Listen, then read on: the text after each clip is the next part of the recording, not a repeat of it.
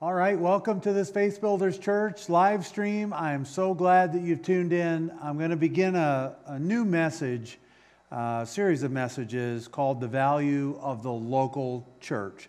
You know, throughout this entire pandemic, we've had to rely, quite frankly, and many of you are continuing to rely on what you can get from the internet. But what I want to talk to you about is the purpose over the next few weeks of the local church and the assembling together and the importance of us as the church coming together.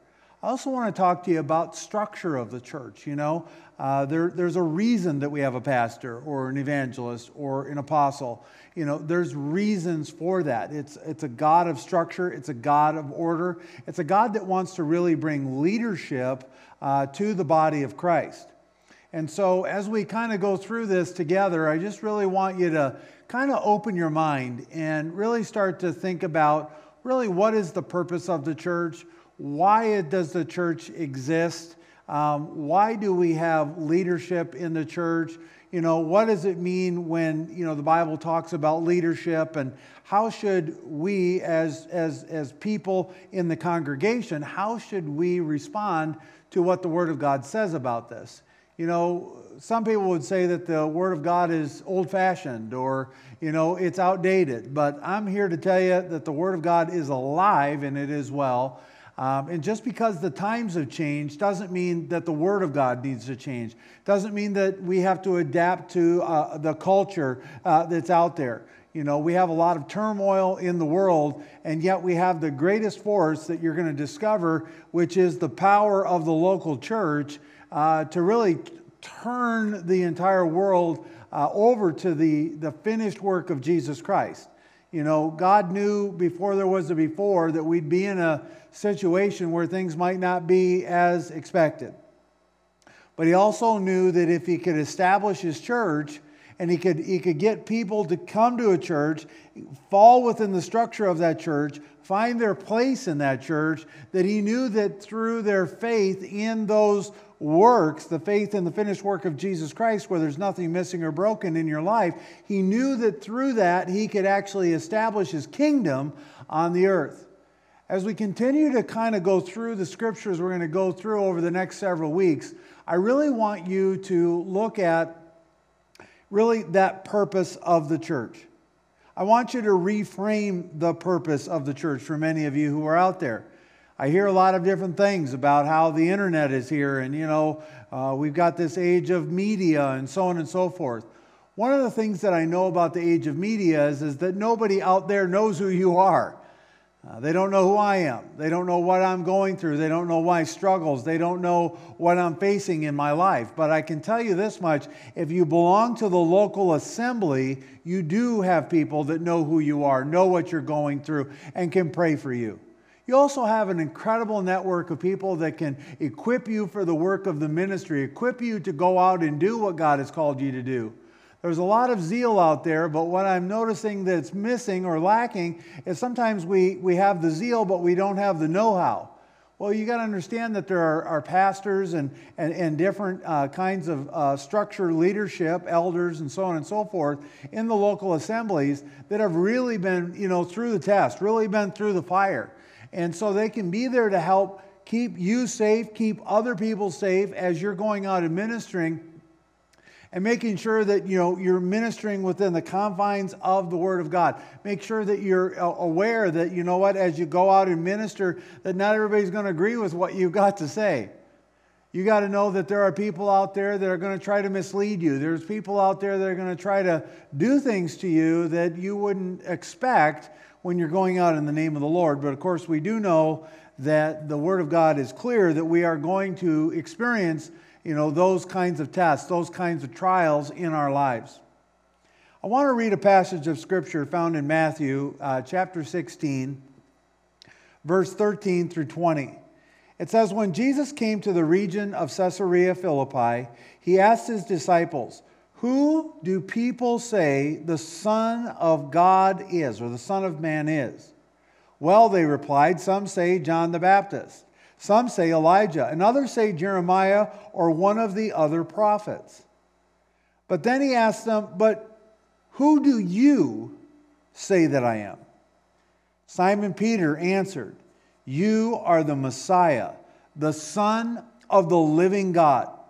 And here's Jesus' response to what Simon Peter had said. He said,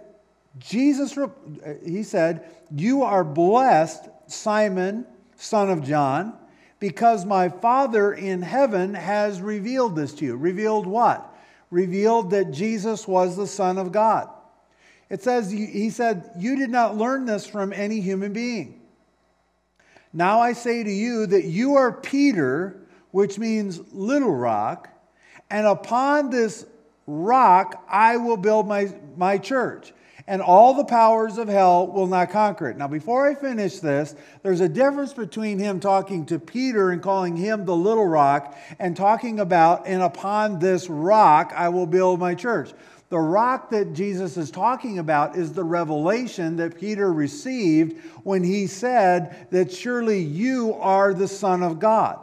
And Jesus responded with, upon that rock or that revelation, "I will build my church, and all the powers of hell will not conquer it," or conquer the church. "And I will give you the keys of the kingdom of heaven. Whatever you forbid on earth will be forbidden in heaven, and whatever you permit on earth will be permitted in heaven." Then he sternly warned his disciples not to tell anyone he was the Messiah. It wasn't the time yet. But here's what I want you to begin to realize, is that when he says, "I will build my church," he's talking about building a community. And he's not talking about earthly community here, because in the following scriptures, he goes into really what the kingdom is going to be. And what you got to understand is that church is the kingdom. And some people would say, well, no, he's just talking about the community in the highways and the byways. No, he's actually talking about the church. As we continue to go throughout this series, you're going to see this incredible distinction where different apostles or different leaders or writers in the Word of God that are referencing a church in a specific place. A church, that is there. And it's a facility that they're going to. It's a place that they're going to. And we'll get into all of that. But some people would say, well, no, the church is in the highways and the byways, going to all the world and preach the gospel of the good news of Jesus Christ. Well, what you're going to begin to understand as we go through this is you're going to need to be equipped to do that, because I promise you, as much as there's a real God in heaven, there's a real devil that wants to destroy and undermine you and who you are in Jesus Christ. And we want to be here as your church. We want to be here as the structure, the godly structure that God puts in place so that we can equip you for that work of that ministry. So we can be the center that you can operate from, and you can begin to cast out from this place.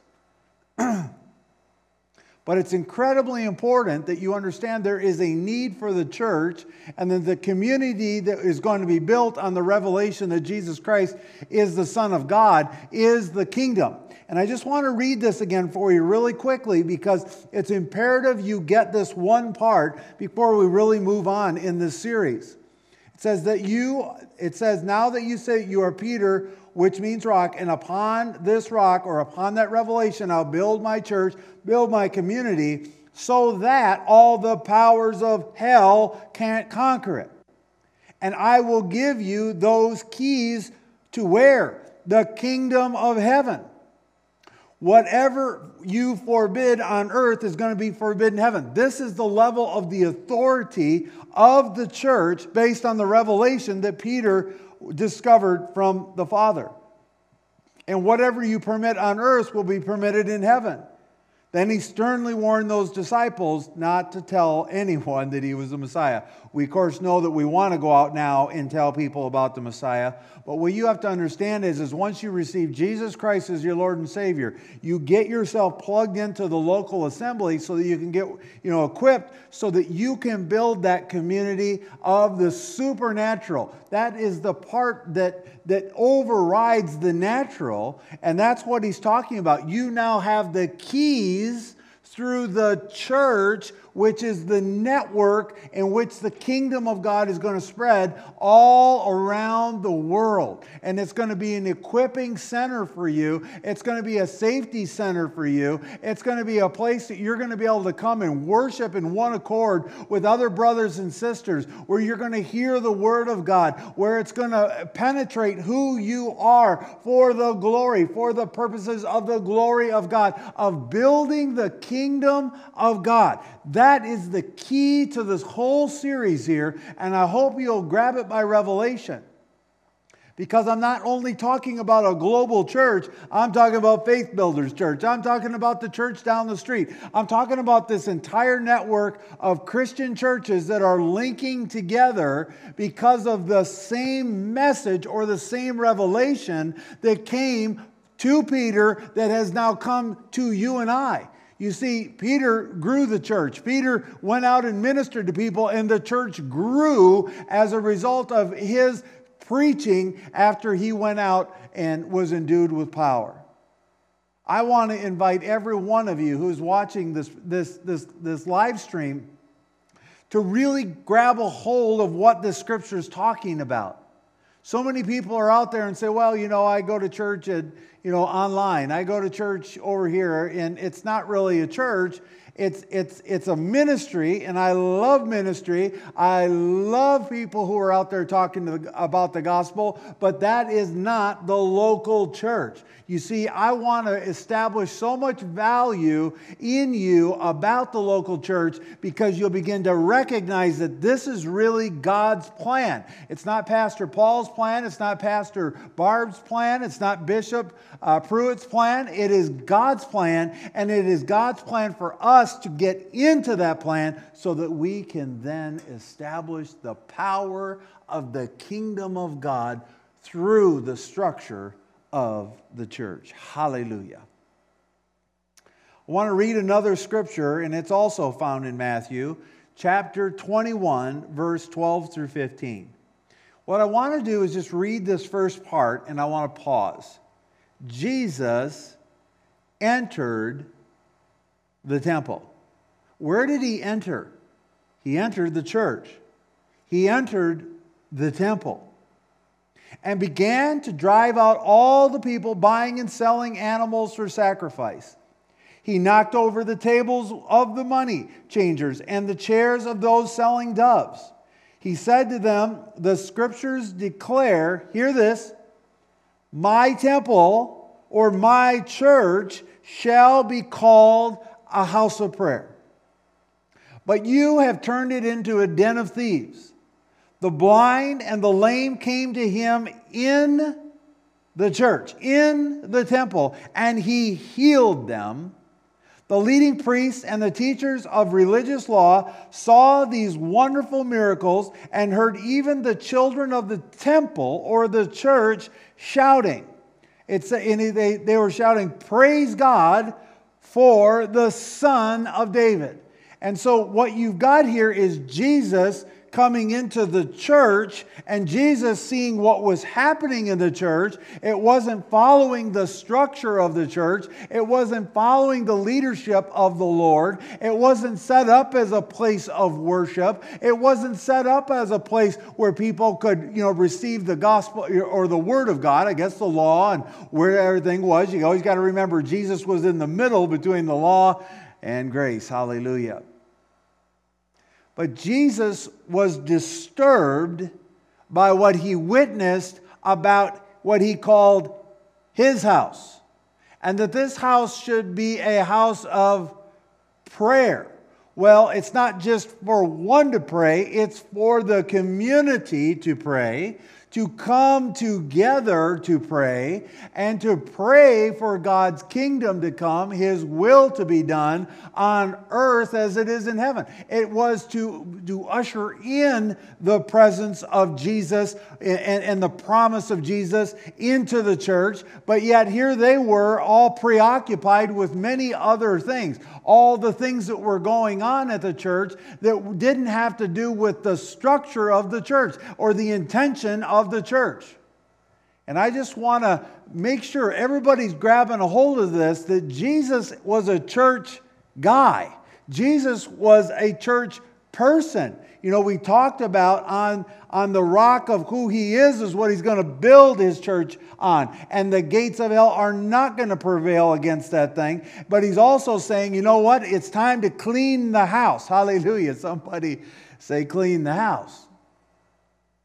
Because we're not to be here to be in contention. We're not here to be lone rangers and going out and doing what we want to do and without the authority of the church. And we're going to get into that. Some people get nervous about why do we need authority in the church? Well, I'm going to read those scriptures as we go along, but we need the authority of the church. Trust me, you need structure. Think about even when God made Adam. The first thing He did when He made Eve is He said, hey, Adam will be the husband of Eve. And there's a structure for the husbandship that woman would be in submission to the man. That does not negate any of the qualities of a woman. But it does say that, listen, we have to have structure. You can see in heaven, God had structure in heaven. You know, there was different levels of angels in heaven. You've got all kinds of things. Satan himself was the leader of all of the musicians. So you see this incredible structure throughout the entire Word of God. And the church that Jesus is building is not an exception to that. You know, this isn't about lording over people. This isn't about telling people what to do. This isn't about, you telling you what you can and can't do in your household, but it is about preaching the Word of God. It is about a pastor who can look at someone that they know and say, you know what, I have a word for you. Hey, you know what, I'm going to deliver a message this Sunday and I'd really like you to be there. Hold you accountable, hold your feet to that fire so that you can receive all the benefits of the local church and participate out of that into the kingdom. This is powerful stuff. This is stuff that will absolutely transform who you are into the image and the likeness of God, because you're going to find out later as we go through this stuff that Jesus and the church are one. Let me say that again. Jesus and the church are one.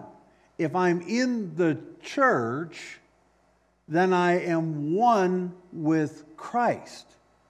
I am becoming the body of Christ. I am being jointly fitted together into the local church for the purpose of my equipping, for the purpose of me being able to praise and worship, for a purpose of accountability, for the purpose of godly leadership over my life, and so that I can know the things that I need to know when I need to know them. And I know that, you know what, when times get tough, and times do get tough, you've got a local church that's there to pray for you. I mean, minister to you and your family. And really, that's what the kingdom is all about. I'm going to close with this scripture found in James 5:13 through 16. It talks about these hardships. Are any of you suffering hardships? You should pray. Are any of you happy? You should sing praises. Are any of you sick? You should call for the elders of the church to come and pray over you, anointing you with oil in the name of the Lord. Such a prayer offered in faith will heal the sick, and the Lord will make you well. And if you have committed any sins, you will be forgiven. It says to confess your sins to each other. Well, who is each other? It's people in the church. And pray for each other so that you may be healed. It says the earnest prayer of a righteous person has great power and produces wonderful results. And so no matter what you're facing, no matter what you're up against, no matter who becomes the president of the United States or doesn't, no matter what the economy does or doesn't, no matter what, any form of entities outside of ourselves do or don't, Praise the Lord, I can come back to my church. Praise the Lord, we are like-minded here. Praise the Lord, we are in one accord. Praise the Lord, I have the opportunity to sow into the kingdom of God. I have the opportunity to minister to people. I have the opportunity in the church to do that. Because when I separate myself from the church, I'm really separating myself from the plan of the church, which I revealed to you in that first scripture that I read tonight. And when you separate yourself from the church, you become ineffective in ministry. Doesn't mean you can't get yourself right back in the local body of Christ again. You know, my wish for everybody is that they do get in the local assembly. They find their place. You know, they tithe their income, which is what the Bible says to do. Not tithe to this or that or the other. Listen, you don't know where that money's going. You don't know how those funds are being used.